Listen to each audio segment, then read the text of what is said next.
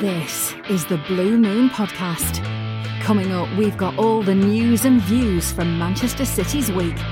It's your club, and this is your show. The latest, biggest week of the season is here, and it's begun with 2 wins from 2 for Manchester City, and we can't ask for more than that. It was, let's be honest, a comfortable trip to Turf Moor at the weekend, but then any fears that Atletico Madrid's stubbornness would be overly frustrating were buried in the second half by a Kevin De Bruyne effort. 2 professional performances from Pep Guardiola's side, maybe for different reasons. But now it's crunch time. Liverpool are up next at the Etihad, and we might know a little more about how the title race will go by the end of Sunday's game. Win and City take a healthy 4-point lead. Lose, and they're suddenly having to play catch-up, while a draw probably piles on even more tension for all of us. On today's Blue Moon Podcast, we'll be discussing all of that, plus we'll take a look at some of City's previous nervy games at the Etihad, and we'll hear from a City fan and author whose new book detailing his life growing up supporting the club from afar is out now. I'm David Mooney, and I'm joined by City fan Chris Hickinbottom. Hello there. And Goal.com's City correspondent Jonathan Smith. Hello, good to be back. Welcome back, John. Let's start with you for these 2 games, because we were talking on last week's show about starting to feel a bit of the nerves. And I said in the intro that it was 2 professional performances, maybe for different reasons. It's been a good week, hasn't it? Yeah, well, it's 2 victories. It's 1 game further on in the title race.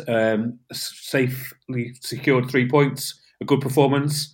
And an advantage in the Champions League. So yeah, I think it has to be good as a good week. Yeah, Chris, when you look at the Burnley game in particular, I found that, or I thought that when they'd gone 2 goals up, it was an excellent display in how to conserve energy, keep the opposition at arm's length, but then not do too much to exert yourself with knowing what's to come. Yeah, that's exactly right.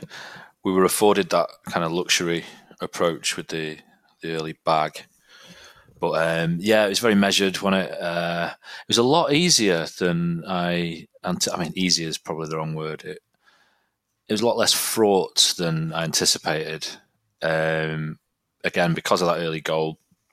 But yeah, going into the game, I was just like, oh my God, this is going to be horrendous. You're just preparing yourself, steeling yourself against the inevitable horribleness that is playing Burnley. But, relatively speaking, it was a walk in the park compared to what I thought it would be. Yeah, I mean, the contrast, though, John, is that Atletico, really, they parked a bus. Well, they didn't really park a bus. They parked kind of pretty much every bus they could find in front of that goal at the Etihad. And then, as much as we felt like the Burnley game might be fraught, did you feel that fraughtness going into the Atletico game, especially as the minutes ticked by and City hadn't broken them down? Yeah, I think so. I mean, one thing I would say is that I still think, even if it finished 0-0, that City would be, I don't know, if maybe not favourites to go through, but maybe 50-50. Even if it had been 0-0, I still would have fancied them to get a result in Madrid, and 1-0 just gives them a slight advantage. I mean, it's going to be interesting how Atletico approach that game, because that was the most defensive I've ever seen. And you think about some of the sort of League 2 clubs that have come to the Etihad in the FA Cup and the League Cup. Oh, yeah, okay, some of them have had an absolute battering and stuff like that. But there have been teams who have tried to keep it as tight as possible.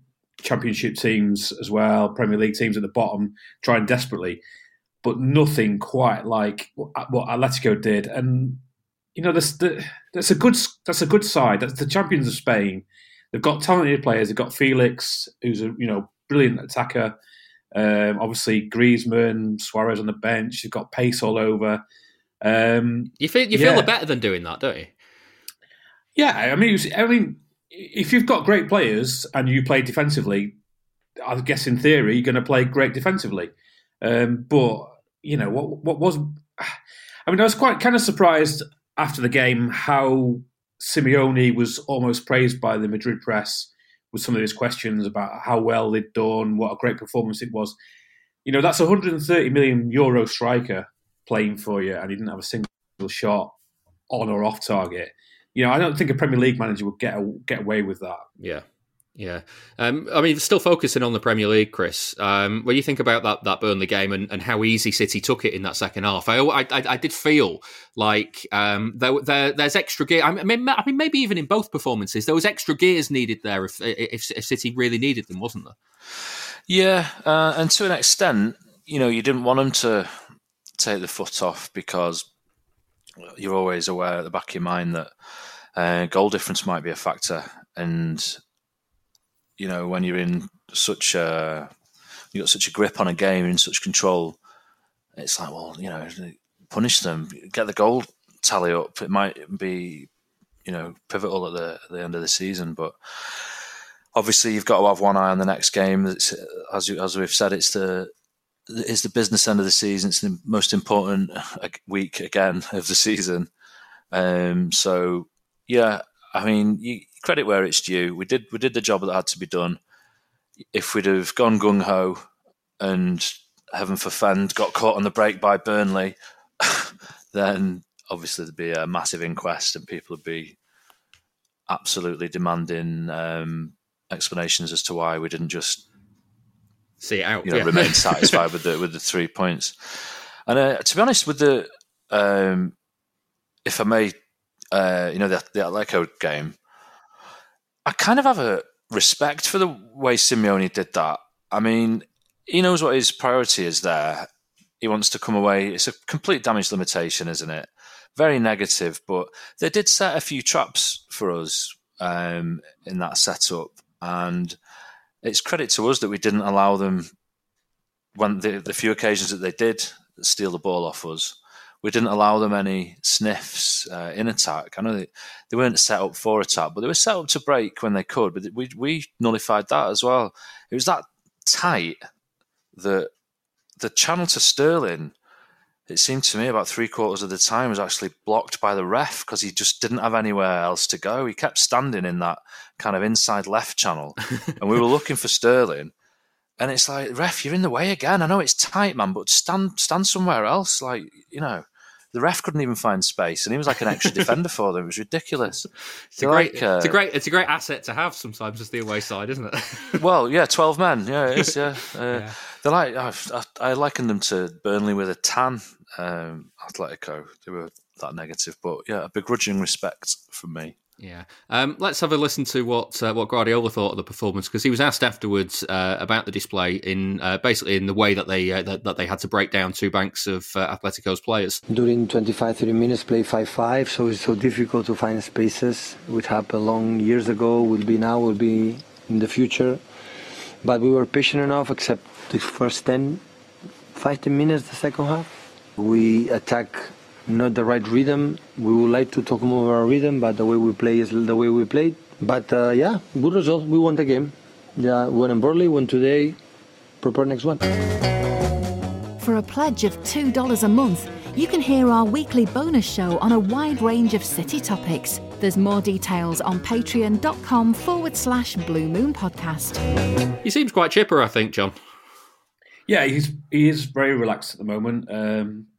And certainly after the Burnley game, when he came into the press conference after the match, he was absolutely sort of buzzing with it because, it was a game that City would expect to win, obviously, but I think it was a reflection of where the team are. They get up for these games, and obviously coming off the back of that Palace game when they were a little bit anxious, they were right on it from the start, got the early goals, killed the game, controlled it.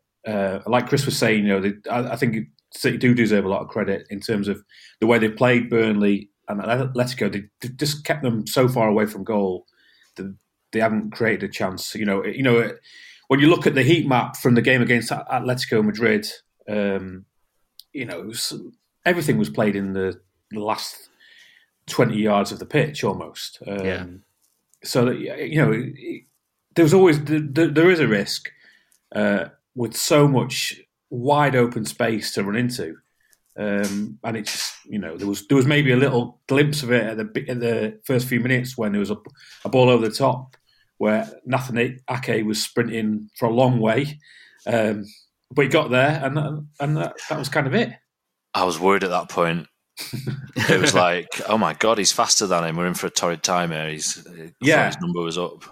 It looked like that might be the way that Atletico would try and find a weak spot in. But Ake has been superb in both games. I was going to say, Chris, it's been a big week for Ake, hasn't it? His stock must be rising at the minute. I think he's had a really difficult kind of start to his City career because he spent pretty much the whole of the first season injured, and then he's been in and out of the team since, and he's like not been able to put a run of the games together. Suddenly, he's been asked, can you do it on 2 games this week? And the answer is yes, he can.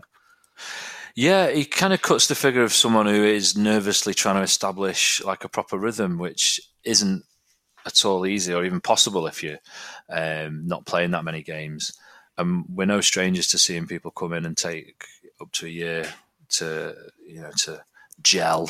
I believe is the term into the side. Technical term, that one. yeah, absolutely.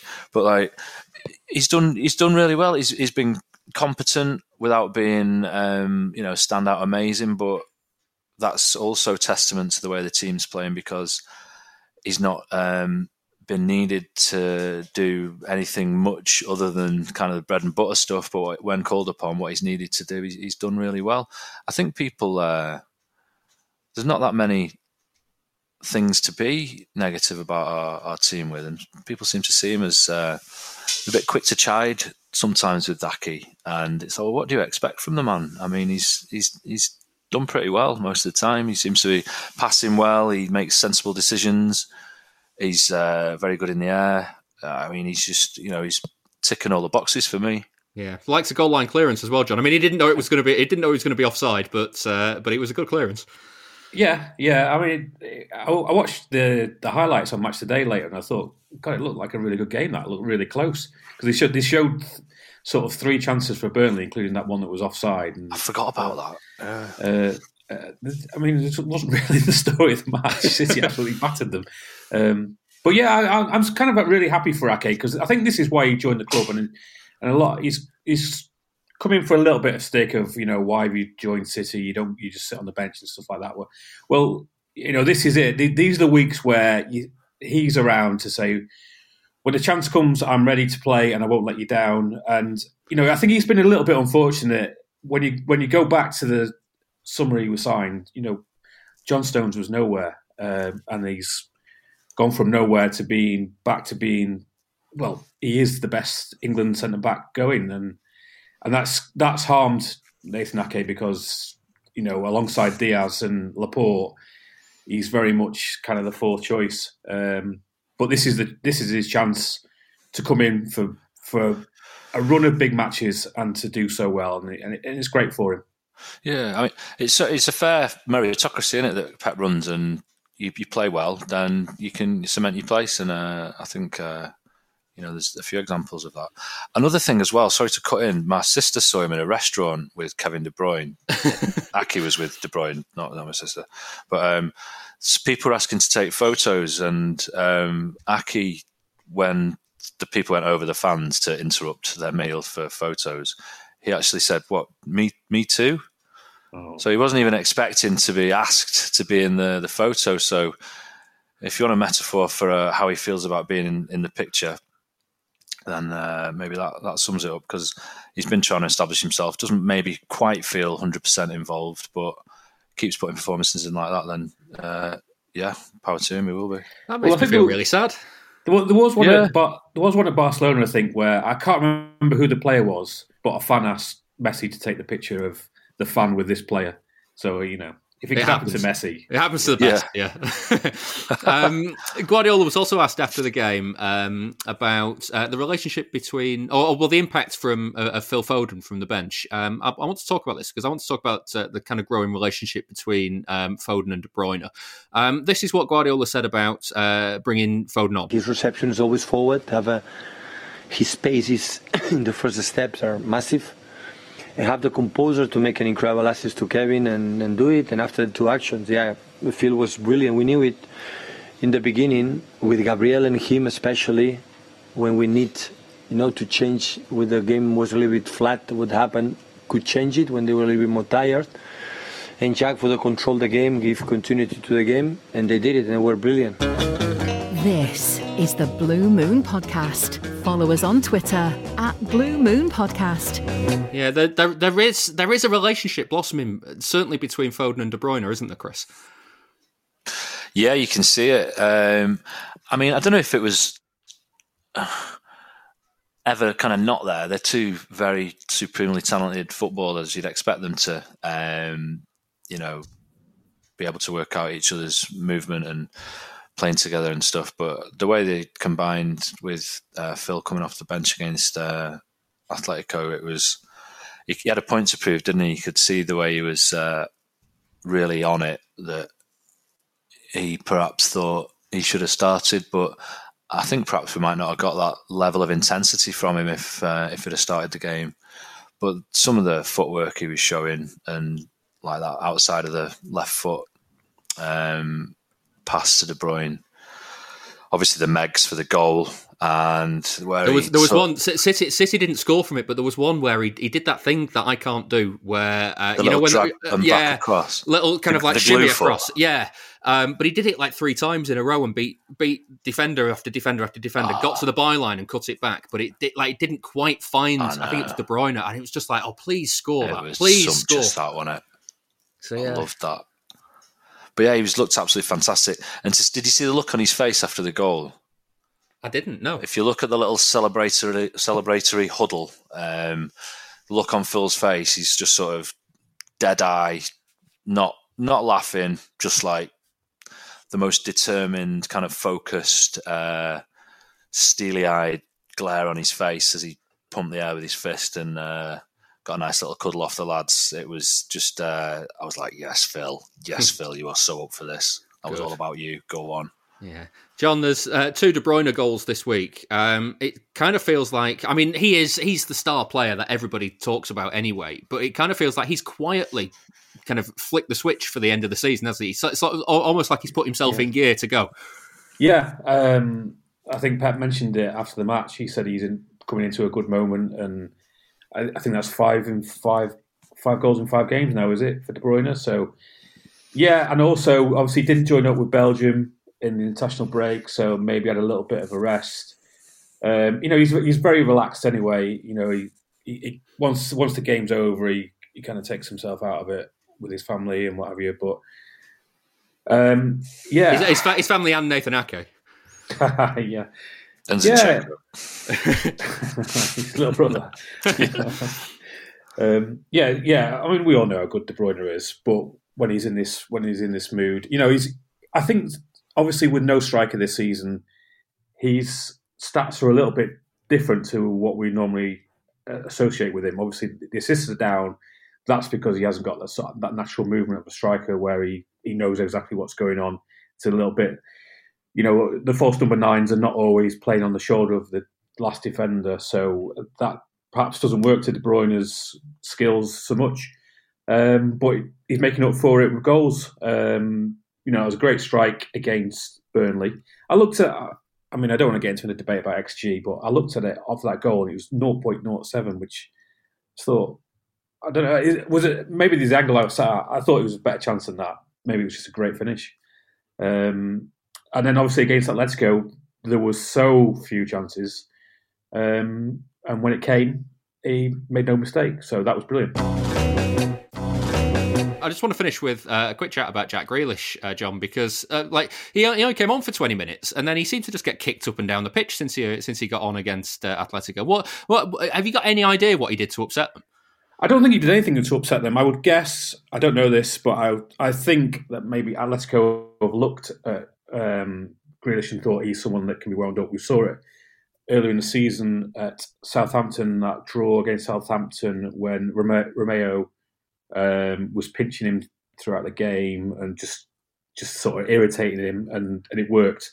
He got a rise out of Grealish. He lost a little bit of his composure. I think we've seen it a couple of times for England as well. So I think they were just trying to wind him up. And yeah, I think Pep's message was, you got to deal with this stuff and get on with it. And he's a very fouled man, isn't he? I think he's one of those players who makes the most of his fouls. He always looks like it's far nastier than it actually is. The one where he got the ball booted at him, I initially thought he'd gone straight into his face. Could have killed him. Yeah, exactly. Famously could have killed him. But he's just got to deal with it, hasn't he? This is Atletico.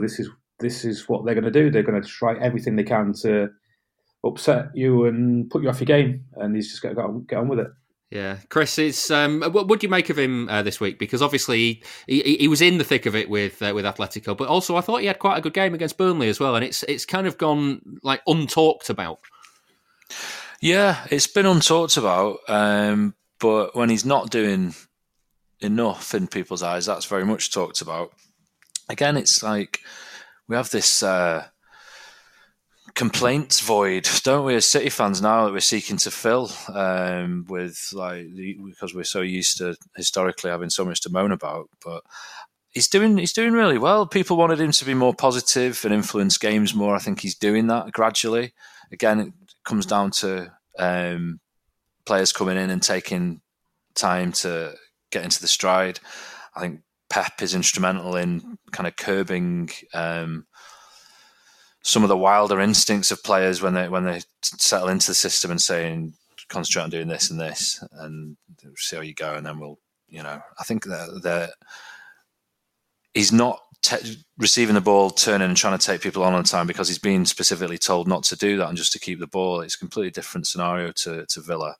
But he's doing really well. I can't really fault him. I can't really fault him for getting annoyed that someone's kicked a ball in his face, because if you're in that situation, it happens. It's impossible not to react. But I do concede that, you must be kind of expecting them to try and wind you up. They were flicking him in the hair, weren't they? And coming behind him, flicking his head and stuff. I don't know. Maybe it's the Gucci the deal contract. Maybe they're all Dolce and Gabbana guys. Maybe there's just a rivalry there. Yeah, I'm certainly not going to lay into anyone for getting wound up like that, because anyone who's ever played with me on a football pitch knows it takes nothing to wind me up. So I'm not. I'm not one to start preaching. I definitely don't practice what I preach in that situation.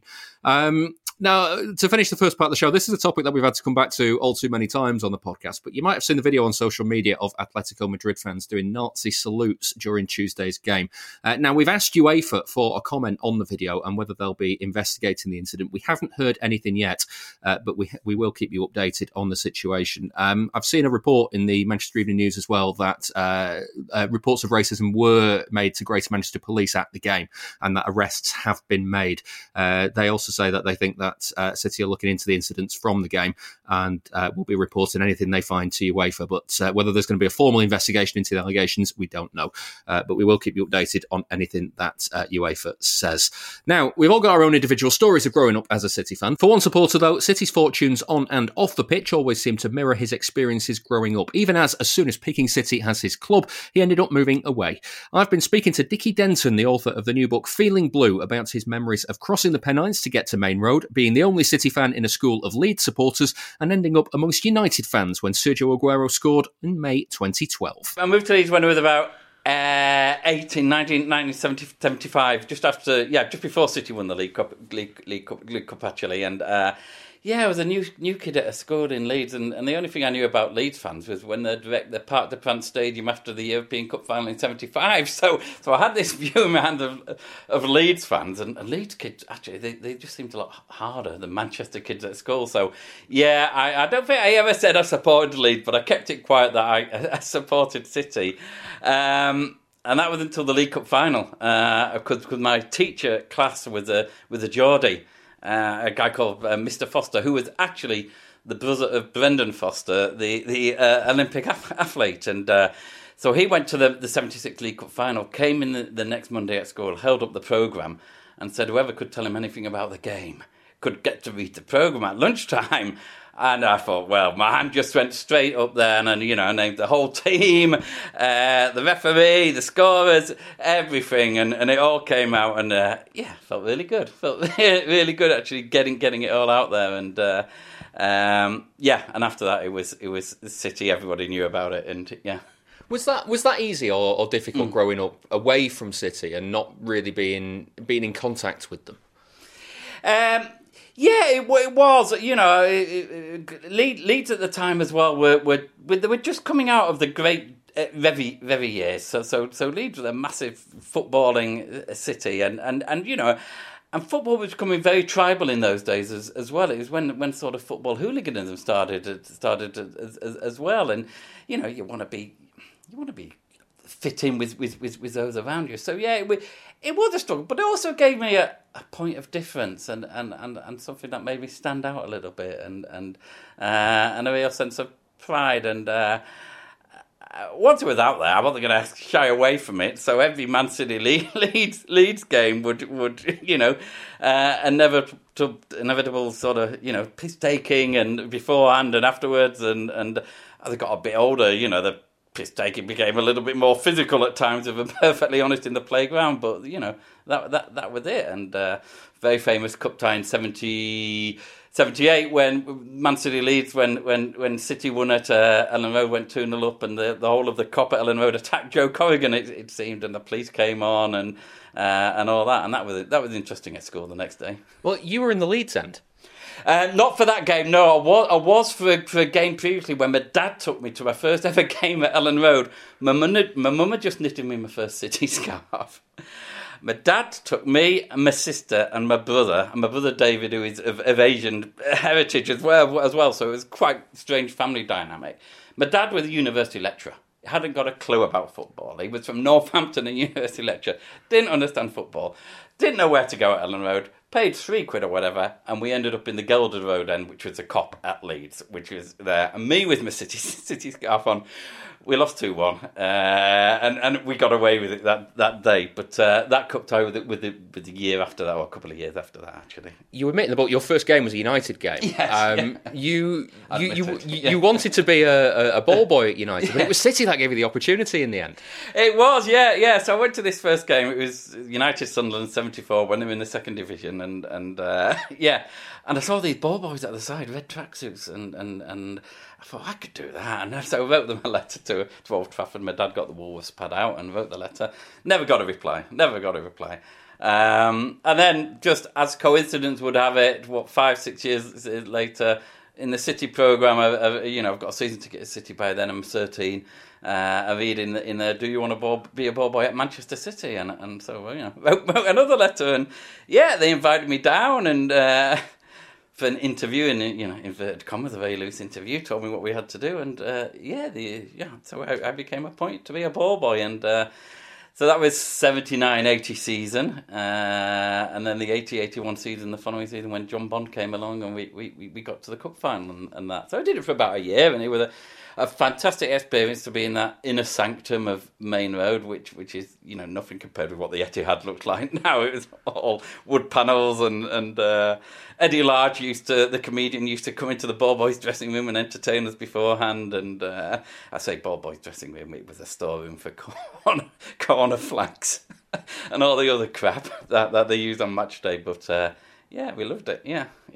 What? I mean, you mentioned a few times as well that kind of City's fortunes mirrored your academic fortunes, yes. and so on. How did that carry on through the rest of kind of growing up?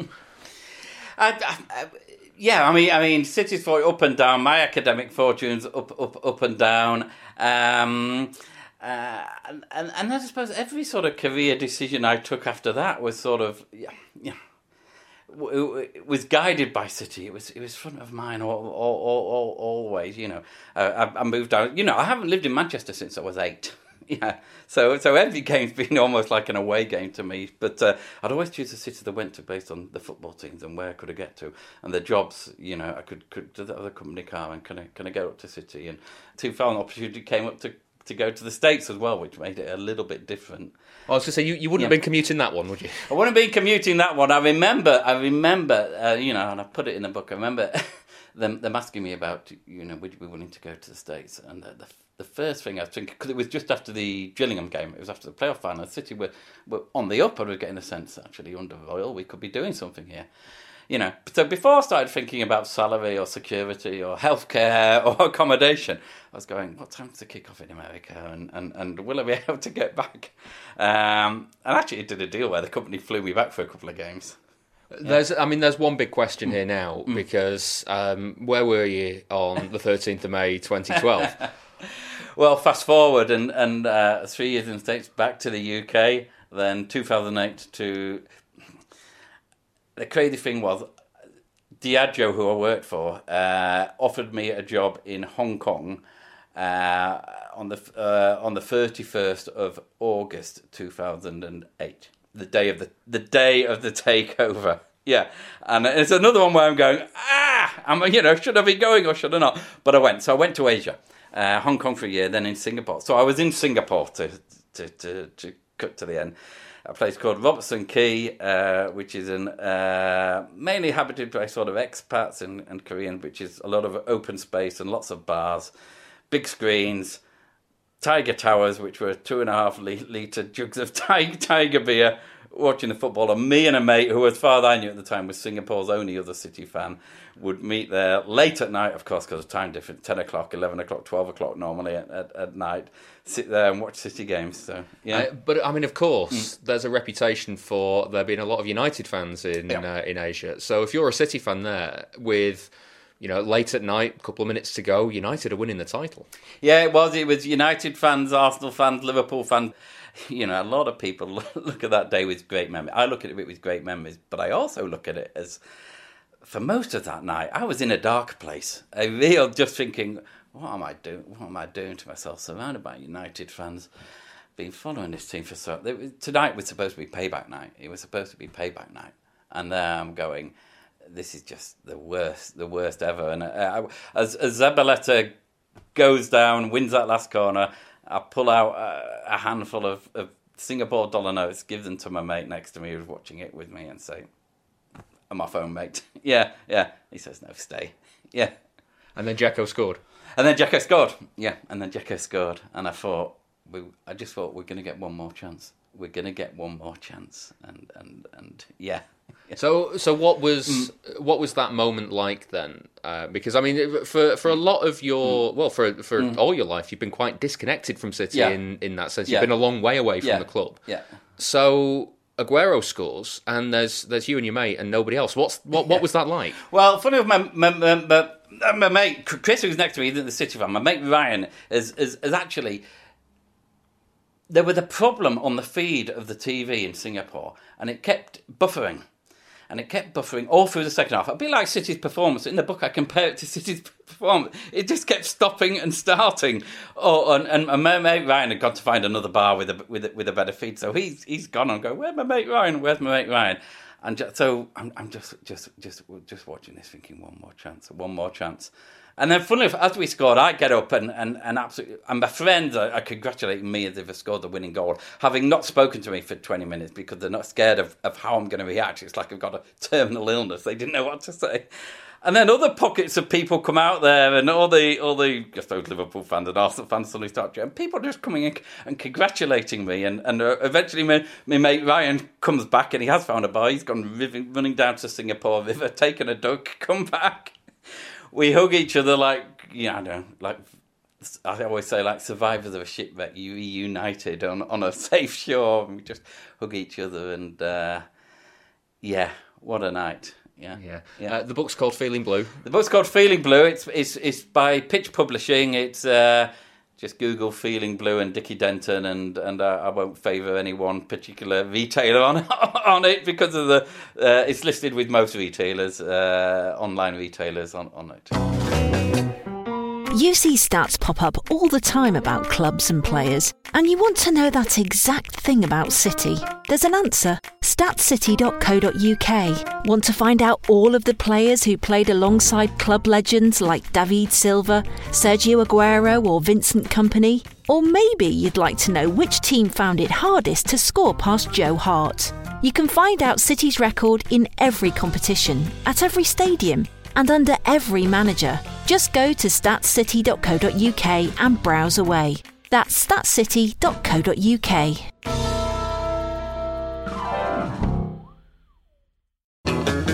This is the Blue Moon Podcast. That was author Dickie Denton speaking to me about his new book. It's now time to introduce Neil Atkinson from the Anfield Wrap. Hi, Neil. Hello there. Obviously, we are previewing the game with Liverpool this weekend and the second leg with Atletico Madrid next Wednesday. Neil, from a Liverpool point of view, from a City point of view about Liverpool, your form looks worryingly good at the moment. How are you playing? we're playing well. We're doing what needs to be done in games. I don't think, Liverpool aren't putting in some sort of 90-minute performances where they're taking sides to the absolute cleaners. They're managing themselves through games. They're looking after the ball when they need to. They're looking after their opponent when they need to. They're a different proposition to the side that City faced last October. I think that is fair to say. I think that there's a number of things different from then to now. I don't think it's as straightforward as one or two factors. I think that they're defending a little bit differently. I think it's worth sort of remembering in that game, Van Dijk had only been back 2 months. Now he's from a long-term injury. Now he's very much, a corner has been turned with him in general. I think a little bit in there. And I think that Liverpool, they are a different proposition, a better all-round proposition than the side back in last October. But I don't think that necessarily counts for a great deal in this game from the point of view of the fact that, listen, these, I think, are the two best teams in the world facing one another. And it's going to be a really, really sort of tight affair that'll be settled by one, maybe 2 goals if one side's on top and the other one manages to break away towards the end of the game. I'm going into this one like it's a genuine clash of the Titans. Yeah, John, from a City point of view, how much of a balancing act is this game with the Atletico second leg after the games that they've just had this week? Yeah, obviously Pep rested a couple of players away at Burnley. Bernardo wasn't involved. John Stones, coming back from international break with a slight niggle, was rested for that one. So, and Kyle Walker missed the game against Atletico through suspension. So you think, okay, those two haven't played in both those 2 big games. I think I would see it that Pep will go into these 2 as the biggest matches of the season so far, and I think we've seen in the past that if it's the FA Cup that has to take a bit of a second team or more of a rotation, that's the way it will go. So it's the way it was last season, wasn't it? Certainly, yeah. So I think he will go as strong as possible because it's been interesting throughout the Champions League stages where you thought perhaps it was a little bit a game that he could go a bit easier on in terms of his going full strength. He's always picked big players and maybe rested them for the Premier League. So there's no doubt the Champions League is a big one. But in a week of a FA Cup, Premier League and Champions League match, it's the FA Cup which comes very much third. Yeah, I was going to ask you, Neil, does the FA Cup change Klopp's thinking for this game any, do you think? No, not at all. I don't. I think that from Liverpool's point of view, it's much the same as has just been described there, to be quite honest with you. I think the one thing that we have is we've got a 3-1 lead against Benfica. We've got the second leg at home, and we've got the ability within that to feel as though I think Benfica gave us their best shot the other night. I really do. And I think that they took a number of gambles, but ultimately they rocked up to that game with a centre-half partnership of Nicolas Otamendi and Jan Vertonghen. And you don't need to speak to us about Nicolas Otamendi. We've got long experience of Nicolas Otamendi, and you've got experience of Nicolas Otamendi in what we can describe as his pomp. This is a Nicolas Otamendi whose career is only moving one way at this point, and that is with the greatest of respect and the greatest respect to Benfica. They gave us the best shot, and ultimately we're 3-1 up now. Listen, Liverpool will not take Wednesday night for granted in any way, shape or form. There'll be tons of professionalism. But, we've got a 2-goal lead going into that game. We're now at home and we can go from there. The Cup, I think it'll almost be, he'll have a look at who's in what nick come Friday and work that one out. And I think that Guardiola will do exactly the same thing. It's, from a City point of view, it's all about Sunday and Wednesday. I think from a Liverpool point of view, it's more able to be all about Sunday, just simply because of where the ties are at and the relative quality of the opposition. But for me, the Cup is a very, very, very distant third, to the point that if you offered me a horrible, undeserved 1-0 win at the Etihad on Sunday, and then next week in the Cup, you embarrass us 7-0 at Wembley with the world watching, I would take that right now, rather than than anything else. So I think that it'll be the same for all parties. The idea is it's all about the league game, and then from a Manchester City point of view, obviously Wednesday does at least have something on the horizon for City. Yeah, Chris, it feels like, when you take all the factors into account for this week, it feels like this is the most knife edge it's been for a long time. And what I mean by that is City's lead in the table is 1 point. Liverpool have a slightly better goal difference. That doesn't really matter for much off this game because, whatever the result goal difference isn't going to matter this week.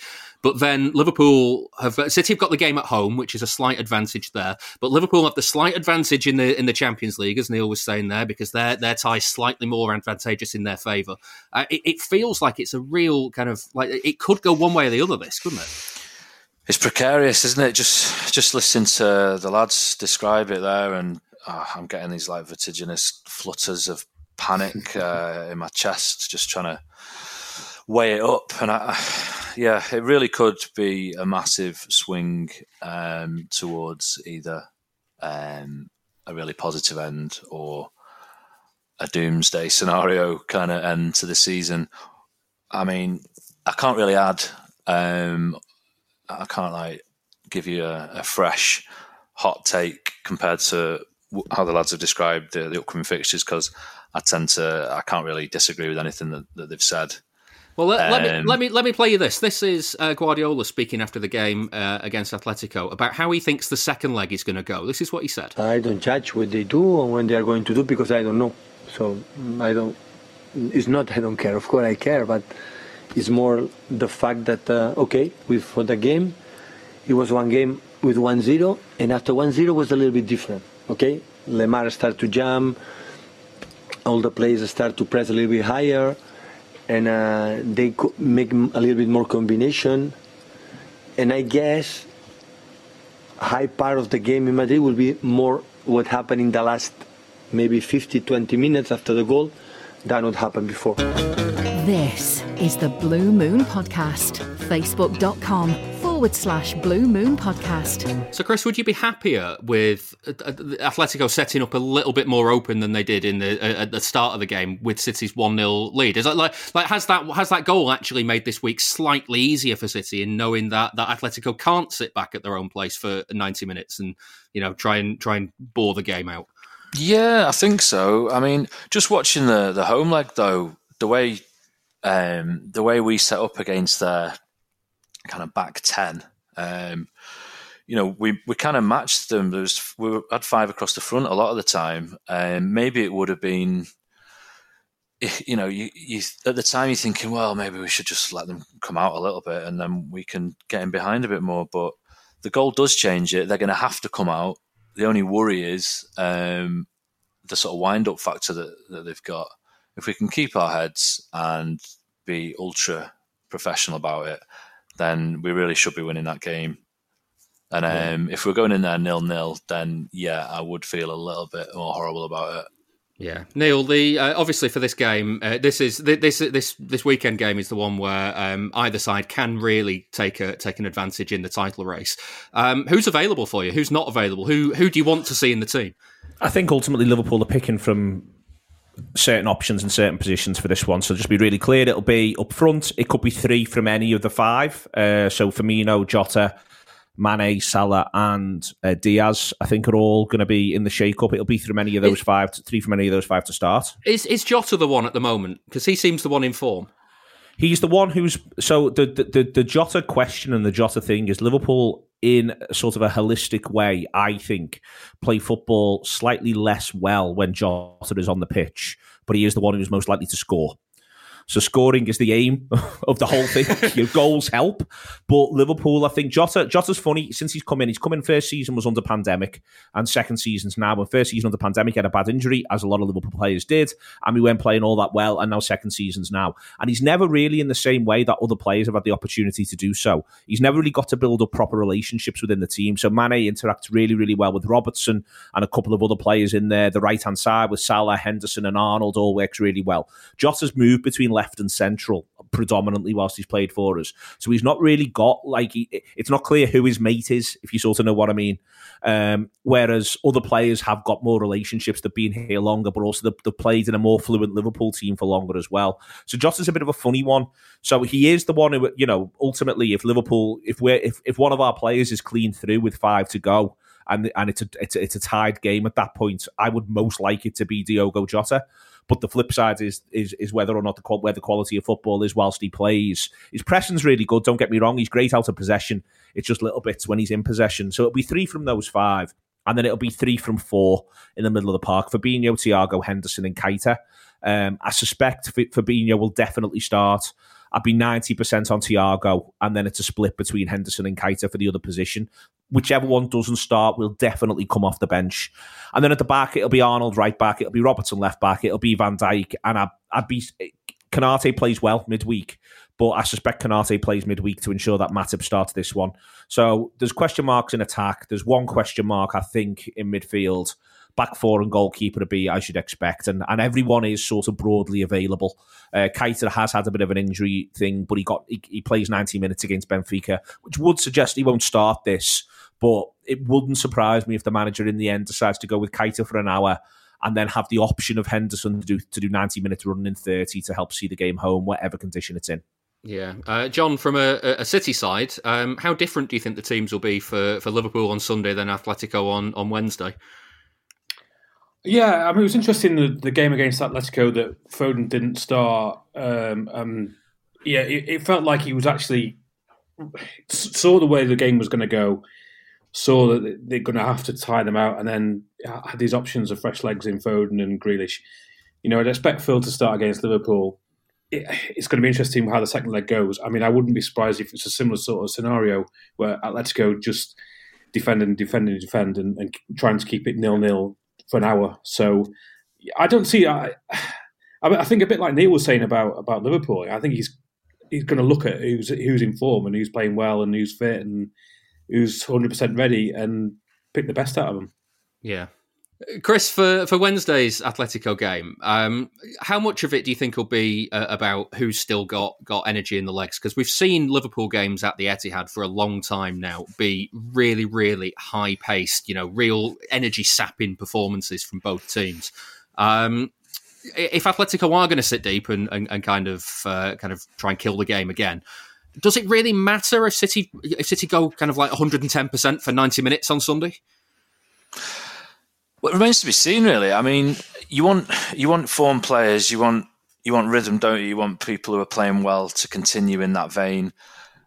I mean, by the same token, though, it was a masterstroke to take Foden out of the reckoning against Atletico in the first game, because when he came on, he was just absolutely bang up for it.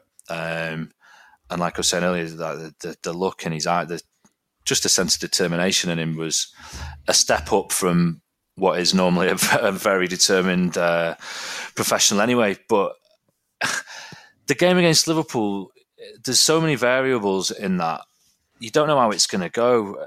He's probably got a number of plans outlined for how he's going to proceed after the Liverpool game, because, it might be, it's been so billed, isn't it? It might just be a really drab 0-0. And he's like, well, that's that one out of the way. As it happens, I don't see that happening, really. Well, this is the thing, though. Everybody doesn't see it happening, so it might well do. I hope it isn't. But I think he's going to be. It's going to be fairly reactive from the Liverpool game, rather than being sort of proactive, looking forward to the Madrid game now. A lot will depend on what happens in that Liverpool game, I feel, in terms of energy expended, how people play, and I wouldn't be surprised if there's a couple of injuries, because there's a lot on the line, isn't there? Yeah. Neil, in terms of this game, obviously after this game, both teams will have 7 games left. Do either of them need to win it?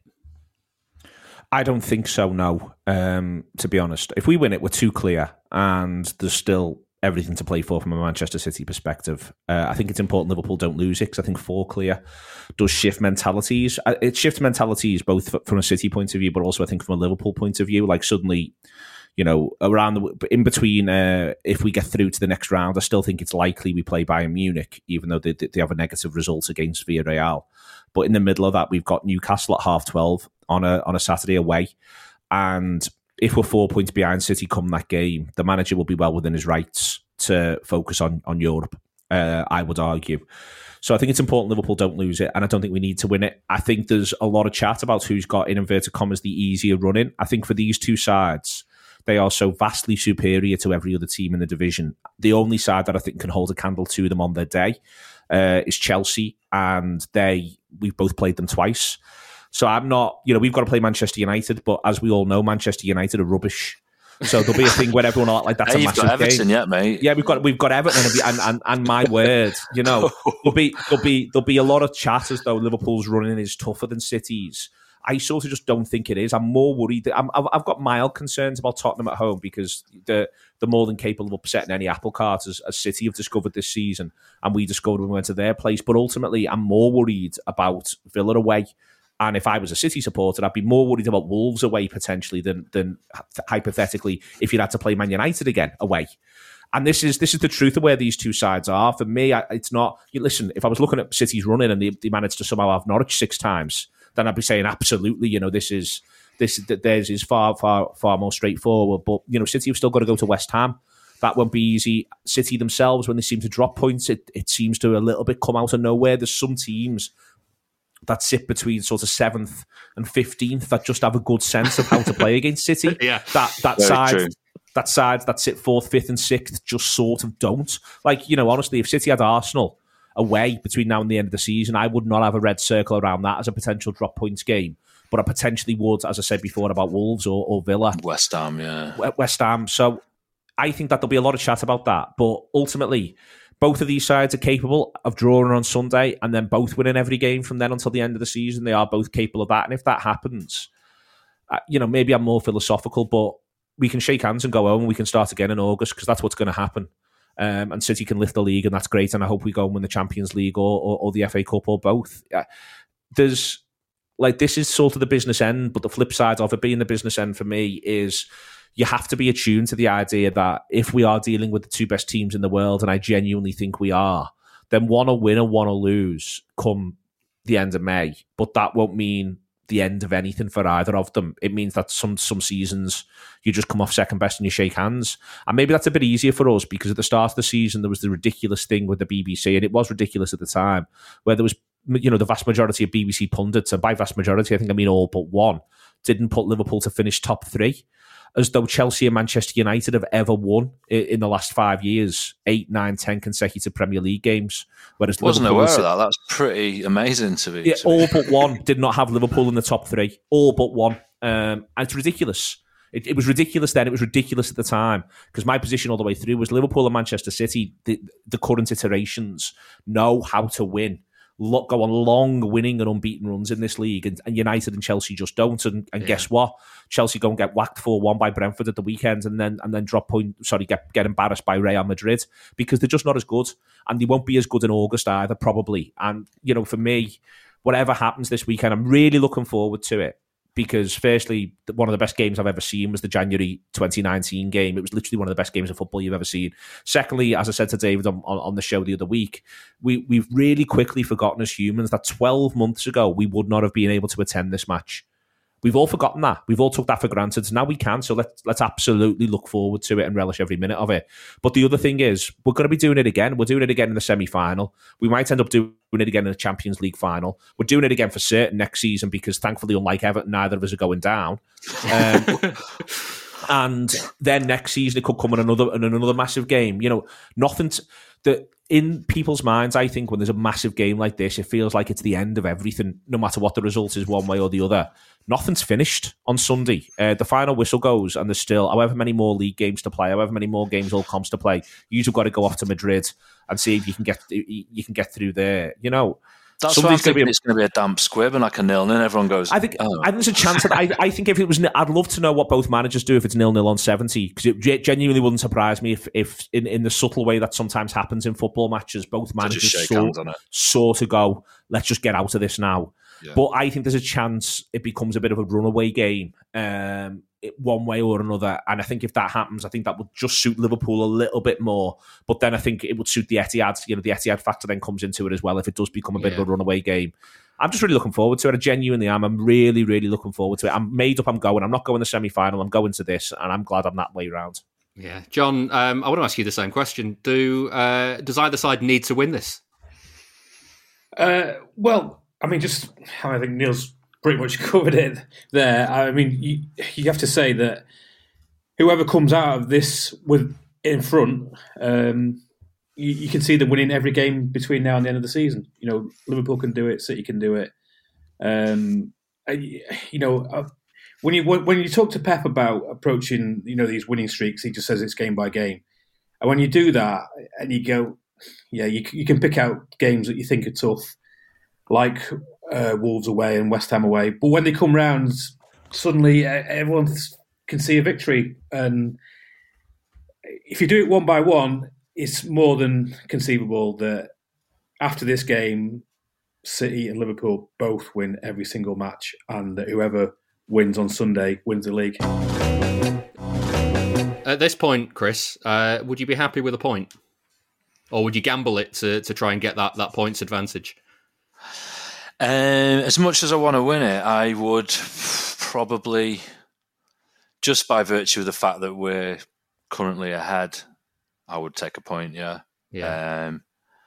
And I think Pep probably would as well. Neil, same question. Would you take a point right now?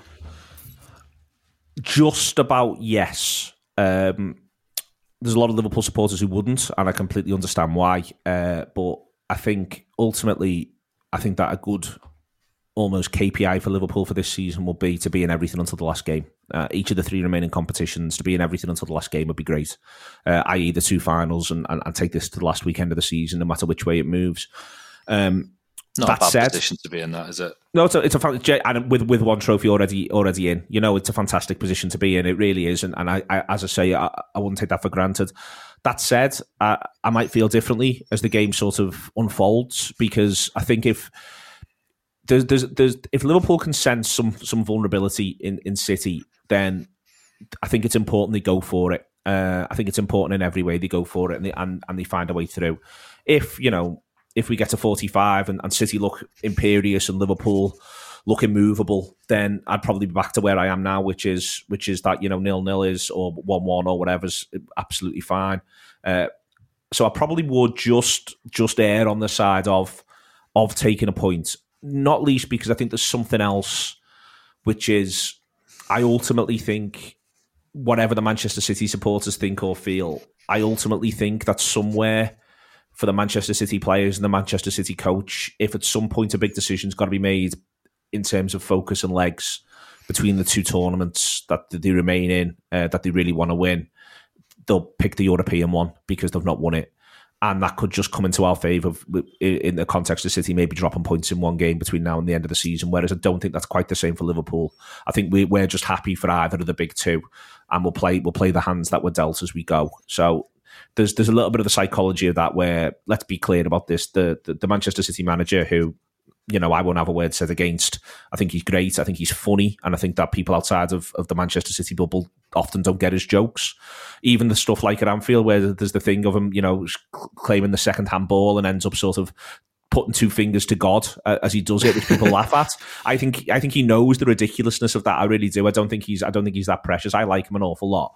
I think, though, he, on a personal level, will be absolutely desperate to win a Champions League with this group, and he'll know that this season's as good a chance as any. So I feel if we got out with a draw, I'd still be pretty confident that if we won every game, we would win the title. I think we wouldn't be able to. We'd have to win every game. Don't get me wrong. I think we'd have to win every game. But if we got out with a draw, I'd have confidence that if we won every game, we would lift the title at the end. And so that's as much of a reason why I'd be happy with a draw as anything else. Yeah, John, I'll complete the set because I would bite your hand off for a draw right now. What would you do?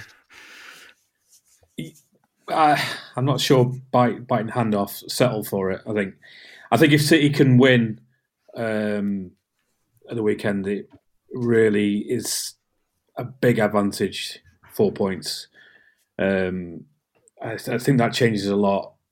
But equally, yeah, like I said before, I think Liverpool win, and yeah, you can just see them grinding, getting through those games and winning every single one of them. So a draw keeps everyone happy, keeps it alive, and keeps City slightly ahead. Keeps me nervous as fuck as well. So, yeah, let's get some predictions on the board. We had 2 wins on last week's show for the charity bet. That takes us to £1,340 for the season so far.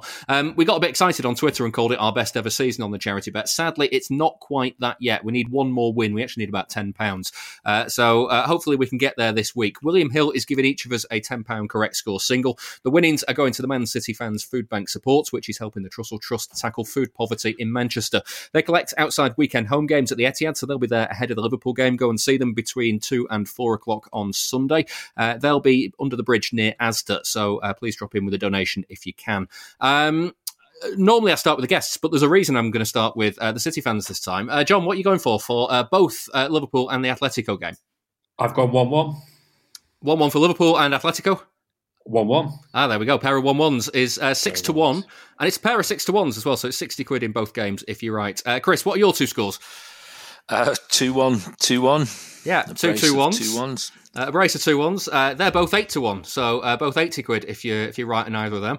I've gone 1-0 for the Atletico tie, which is 13-2 and £65 if I'm right. Neil, your time to shine. What are you going for this one? I mean, I want to be quite clear here. David has ever so slightly set me up. He's encouraged me to back a Liverpool win, and then I thought, if Liverpool win, how do I imagine the game going? And I thought, all right, there's a universe where the following happens, which is that it's nip and tuck between the two sides. Liverpool end up getting their noses in front.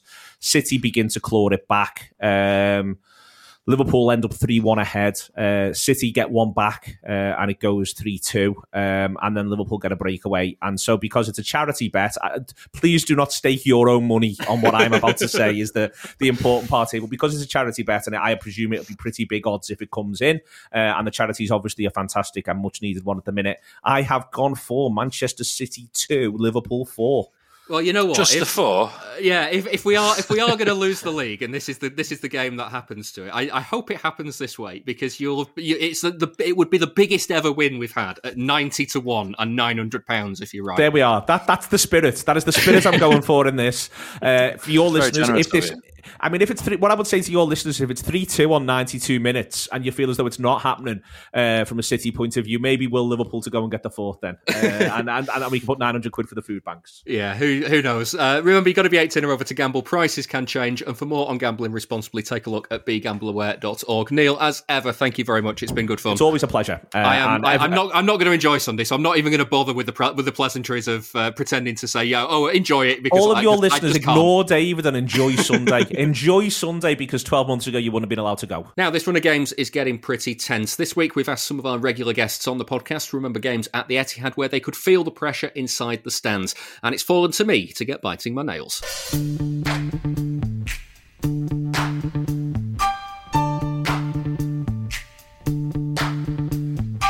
After the win over Burnley, Pep Guardiola was pretty relaxed in his press conference. He was asked about the pressure of the end of the season and how his players were reacting. They know how hard they fought and how tough is the opponent, how difficult is the Champions League, how difficult is the FA Cup, and they feel it. Yeah, of course they feel it, but Liverpool feel it too. So they know it. City fans are no stranger to nerves in big games at this point in the season, especially at the Etihad. Richard Burns picks out the two that he considers the most memorable. United 2012 and Liverpool 2019 are certainly up there with the tensest I've ever been at the Etihad. I could probably think of games that come close, but I'd be racking my brain somewhat because the rivalry made those ones so tense. He says the first of those games was a difficult watch. The United game, City, I think was fraught because City really had things in their hands, but they were heading for that first title of the Premier League era, that first title that so many of us have seen. And they had to overcome the biggest rivals to do it, that team that was always there to knock us down. That, Richard says, was a different kind of tension to the match in 2019. Liverpool was a little bit different because it felt like City had something to lose. They were the reigning champions, but they went into that game knowing that if Liverpool won, realistically they would have put themselves out of sight. It was horrifically tense, and I think at that point, really the City-Liverpool game, and maybe any City-Liverpool game since, has been between arguably the two best teams in Europe. So it even comes with that tension of just going into the game knowing that you're playing an absolutely spectacular team. There may be trouble ahead. Richards hit upon something there. It's not just playing the best teams that make the most pressured games, it's playing the best teams with something on the line. It's the knowledge that the season could come down to that match, and that match alone. At this point, we know you're all thinking about QPR in 2012. Well, spoiler alert, we told our guests not to pick that game because we'll be doing something a lot more in-depth about it at the end of this season, even though we accept that, yes, it was a very, very tense afternoon. Other title-deciding games were in the mix, though. Kieran Murray remembers quite a nervy evening against Aston Villa in 2014. This was a game that was postponed for ages because of City's involvement in the League Cup final and things like that.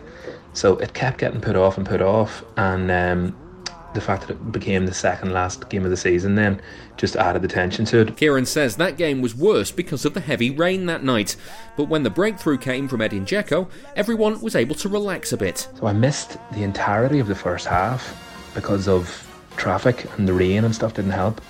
So I was listening on the radio and it was crazy tense. You could almost hear the tension from the stadium as you listened on the radio. I don't know, just that traffic jam and everything just felt angsty and anxious and apprehensive, and it was just horrible. So when Dzeko opened the score, and it was just a complete release, such a bubble bursting. He says the mood changed quickly that evening. Full time was amazing, obviously because it was a night game and because of the rain and because it looked as if we'd wrapped up the 3 points. The stadium had kind of emptied out a little bit, but it was worth staying till full time. Mainly because Yaya scored one of the great City goals, one of the great Yaya Toure goals, and then it was just a party atmosphere after that. All we needed after that game was a point against West Ham at home. I think City had only been top that season for like 11 days or something, and then all of a sudden here we were, penultimate game of the season. After 64 minutes of a 0-0 terrifying draw, suddenly winning 4-0. That release at full time in the penultimate game of the season was echoed some 5 years later. This time City had had a battle with Leicester, and Vincent Kompany's long-range pile driver in the second half was enough for the 3 points. Adam Carter says he was a bag of nerves. We had to wait till the actual Monday night to play our game, so it was an even longer wait, which I think added to the tense atmosphere around the stadium. And obviously as the minutes went on, you're looking around thinking, where's the goal coming from? When Kompany stepped up in the 70th minute. And I think by that point, there's obviously the famous adage of, oh, Vinny, don't shoot. But actually I was willing him to shoot because we needed something that it wasn't going to come from tippy-tappy football. This was something that needed a thunderbolt to break the net. Adam says his mind was racing as the minutes ticked by. You're thinking of all the other outcomes that could happen if we don't go through that game without a victory. And then Iheanacho steps up at the other end and I like to think passes it blissfully wide of Ederson's post just as a nod to his previous standing as a City player, and the Liverpool fans were up in arms about that, so that adds a nice little touch to it as well. So far we've only covered tense games at the Etihad when the title was on the line, but this wouldn't be City if there weren't equally nervy moments at the other end of the table too. When we asked for the games when he felt the pressure, Dan Burke's mind went right back to the first season at Eastlands and a 1-0 win over Newcastle. I remember we went into that game, we were just 3 points above the relegation zone at the time. Relegation was a real danger. We hadn't won since that the 4-1 win over United. I think that was 8 games previously, a couple of months earlier. It was the third to last game of the season, and it was billed as a real must-win for City. If we didn't win this one, there was a very serious chance we were going down. And it was against a Newcastle side who were decent at the time and pushing for top 4, so it was going to be a really tough game. Dan still remembers the winning goal clear as day. In the second half, Nicolas Anelka found a red bit of space down the right, and he crossed in for Paulo Wanchope to head in what proved to be the winner, and everyone went crazy. I think aside from the Derby game that season, I think that was probably the most we'd celebrated a goal at Eastlands at that point. It felt like such a huge relief, like a weight was being lifted from our shoulders, and I remember everyone celebrating coming out the ground at full time like we'd won the league or something. Not that most of us knew what that felt like at the time. So at this stage you might be thinking that the high pressure games are confined to the title run-ins and the relegation fights, but as Chris Higginbottom remembers, that's certainly not true. In terms of confidence going into the game, I don't remember being too overly confident. I mean, I never am anyway, but back then we weren't. We certainly weren't a force that would merit 100% confidence going into a game like that. He's talking about the match with Spurs in 2010. City lost 1-0 on a night that sent their opponents into the top 4 at their expense. The longer the game went on at 0-0, you do get those old familiar jitters starting to form, and I don't know, there's something about Spurs as well. The longer the game goes on, you are starting to think, oh, aye, this has got a horrible 1-0 written all over it. And when Crouch scored, yeah, you are thinking that was the inevitable. It was building towards it anyway. He missed a chance by, I don't know, about 3 millimetres that a taller man would probably have scored. But he didn't get that one. Got a scruffy header later on. Chris says his experience of City in the 90s, though, had got him ready for the disappointment of losing that tense game. It was treading a familiar path through an all too familiar emotional wasteland, really. So, although it was disappointing at the time, I think even then, when you were at the beginning of a journey, there was also bigger disappointments in the past, especially looking back over the the rose-tinted retrospectacles. Disappointed, but not overly gutted. What happens when you lose everything? You just start again. You start all over again. That night obviously didn't end how City fans wanted, but as we've heard from some of the other podcast regulars, there have been plenty of tense matches at the Etihad that have gone City's way. Richard Burns says the feeling after them is almost indescribable. The release of tension is maybe the greatest joy in victory as a football fan. It was just the most outrageous. Build up and build up and build up right up until the full-time whistle, and then just euphoric celebration. That's the word I'd use to describe it. Just pure euphoria. And City fans will be hoping for plenty of that pure euphoria over the next few weeks.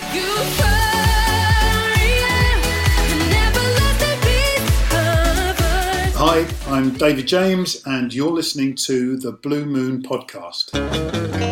This is the Blue Moon Podcast. But don't worry, it'll be over soon. That was a look at some of the tensest Etihad games. Chris, you're obviously in that feature, talking about the Spurs game in 2010. Are there any other games that stand out for you as the tensest ones you've been at? That other Spurs game with the handball, Llorente goal and the disallowed. The Sterling game, yeah. I'm still not over that, to be honest. Honestly, it really, really still rankles. Can I have a moment? Yeah, well, I'll tell you what. I'll go to John then while you compose yourself. I'll go to John. Any tense moments for you, John? Yeah, as ever, I'm going to go way back. I'm going to go back to 2000 when the last home league game of the season against Birmingham City, needing to win to confirm promotion. Although obviously it was subsequently.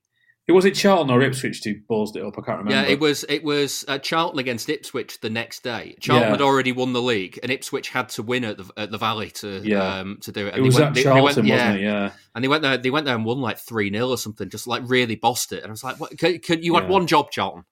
Yeah. Well, it was but that Birmingham City game, if I remember rightly, was a Friday night. It was, yeah. And I was just felt ill and sick all day, completely, just an absolute bag of nerves. And by full time, I just didn't feel any sort of joy or happiness. I just had a massive headache. I just wanted to go home. Did he go on the pitch? I didn't go on the pitch. I did. No. I was on the pitch a week later at Blackburn, but so you were on the pitch after Birmingham. Yeah, I can't really remember it. My mate Will reminded me of it because he picked it as one of his games that made me, which I think is next week actually. But he reminded me that we went on the pitch after that game, and I think he says he took a handful of penalty spots. There's always some sort of strange looking person doing a sort of hoedown jig. Was that you? In this game? That probably wasn't me because I don't dance in public as it happens. Right. So yeah, Chris, are you composed? Are you back with us? Yeah, back in the room. Yeah. Any other tense games that you remember, or is it just Spurs every time? You can't really have this conversation without mentioning the QPR game. Oh yeah. Well, I did say in the feature that we were discounting that because we are doing something a bit later on, but I didn't say that to you. So crack on. Yeah, well, I'm counting it. There it is, counted. I mean, that was unbelievable levels of just such a massive downer when you resigned to not doing it, and then obviously we all know what happened then, and yeah, pandemonium, joy. I can still watch that even now, and you get goosebumps and tears in your eyes. Just ridiculous. Yeah, well, John gets the same with Bob Taylor's goal against Birmingham, don't you, John? Yeah, exactly. Yeah. I don't think it's even on YouTube, is it? It must be somewhere. Yeah, it must be. Yeah. Right, that's the end of this week's show. Thank you very much for listening, and thanks also to my guests, Chris Higginbottom. Thank you very much for having me. And Jonathan Smith. Thank you. If you'd like some more podcasts to listen to, or you'd like to listen to this show each week without the adverts, then you can sign up to our Patreon page. There's a bonus episode every Monday. This week's is a City Heaven, City Hell. Newcastle fan Alex Hurst joined me and Dom Farrell to pick the good and the bad between the two sides. Here's a clip. There was a real sense of that's done, and I remember the week, because it was a Sunday, so there was a full week to the QPR game, and I remember that the week just kind of feeling fairly sort of blissful. I mean, whenever you remember the end of the season, you always remember it being sunny. And I was living in the centre of Manchester at the time, so it can't have been sunny all week. That is my memory of it. Of just it been sort of like this, this blissful sort of hazy time. It kind of, particularly the way Toure scored that opening goal just looks so. It's talking of a heaven game. It's such a heavenly finish. The way it sort of. Alison, help me out here. Who would Newcastle's goalie have been at the time? Tim Krul, was that? Krul. Yeah. Tim Krul, yeah. It pitches sort of just in front of Krul and spins into the net. It's a little bit like in cricket where a bowler gets one to nip back and sort of rip out the off stump. It was just a beautiful looking goal, and it was like, right, that's it. That's going to be the image of the title win, or so we thought. More of that on this week's Patreon bonus show. You can get that right now by signing up at patreon.com/Blue Moon Podcast. There's 2/3 of a season of shows in our new formats, plus all of last season's played for both episodes available as well, all well worth the £2 per month, even if we do say so ourselves. Join me again next week to review everything that happens in these two big games coming up. And remember, deep breaths, everyone. It begins.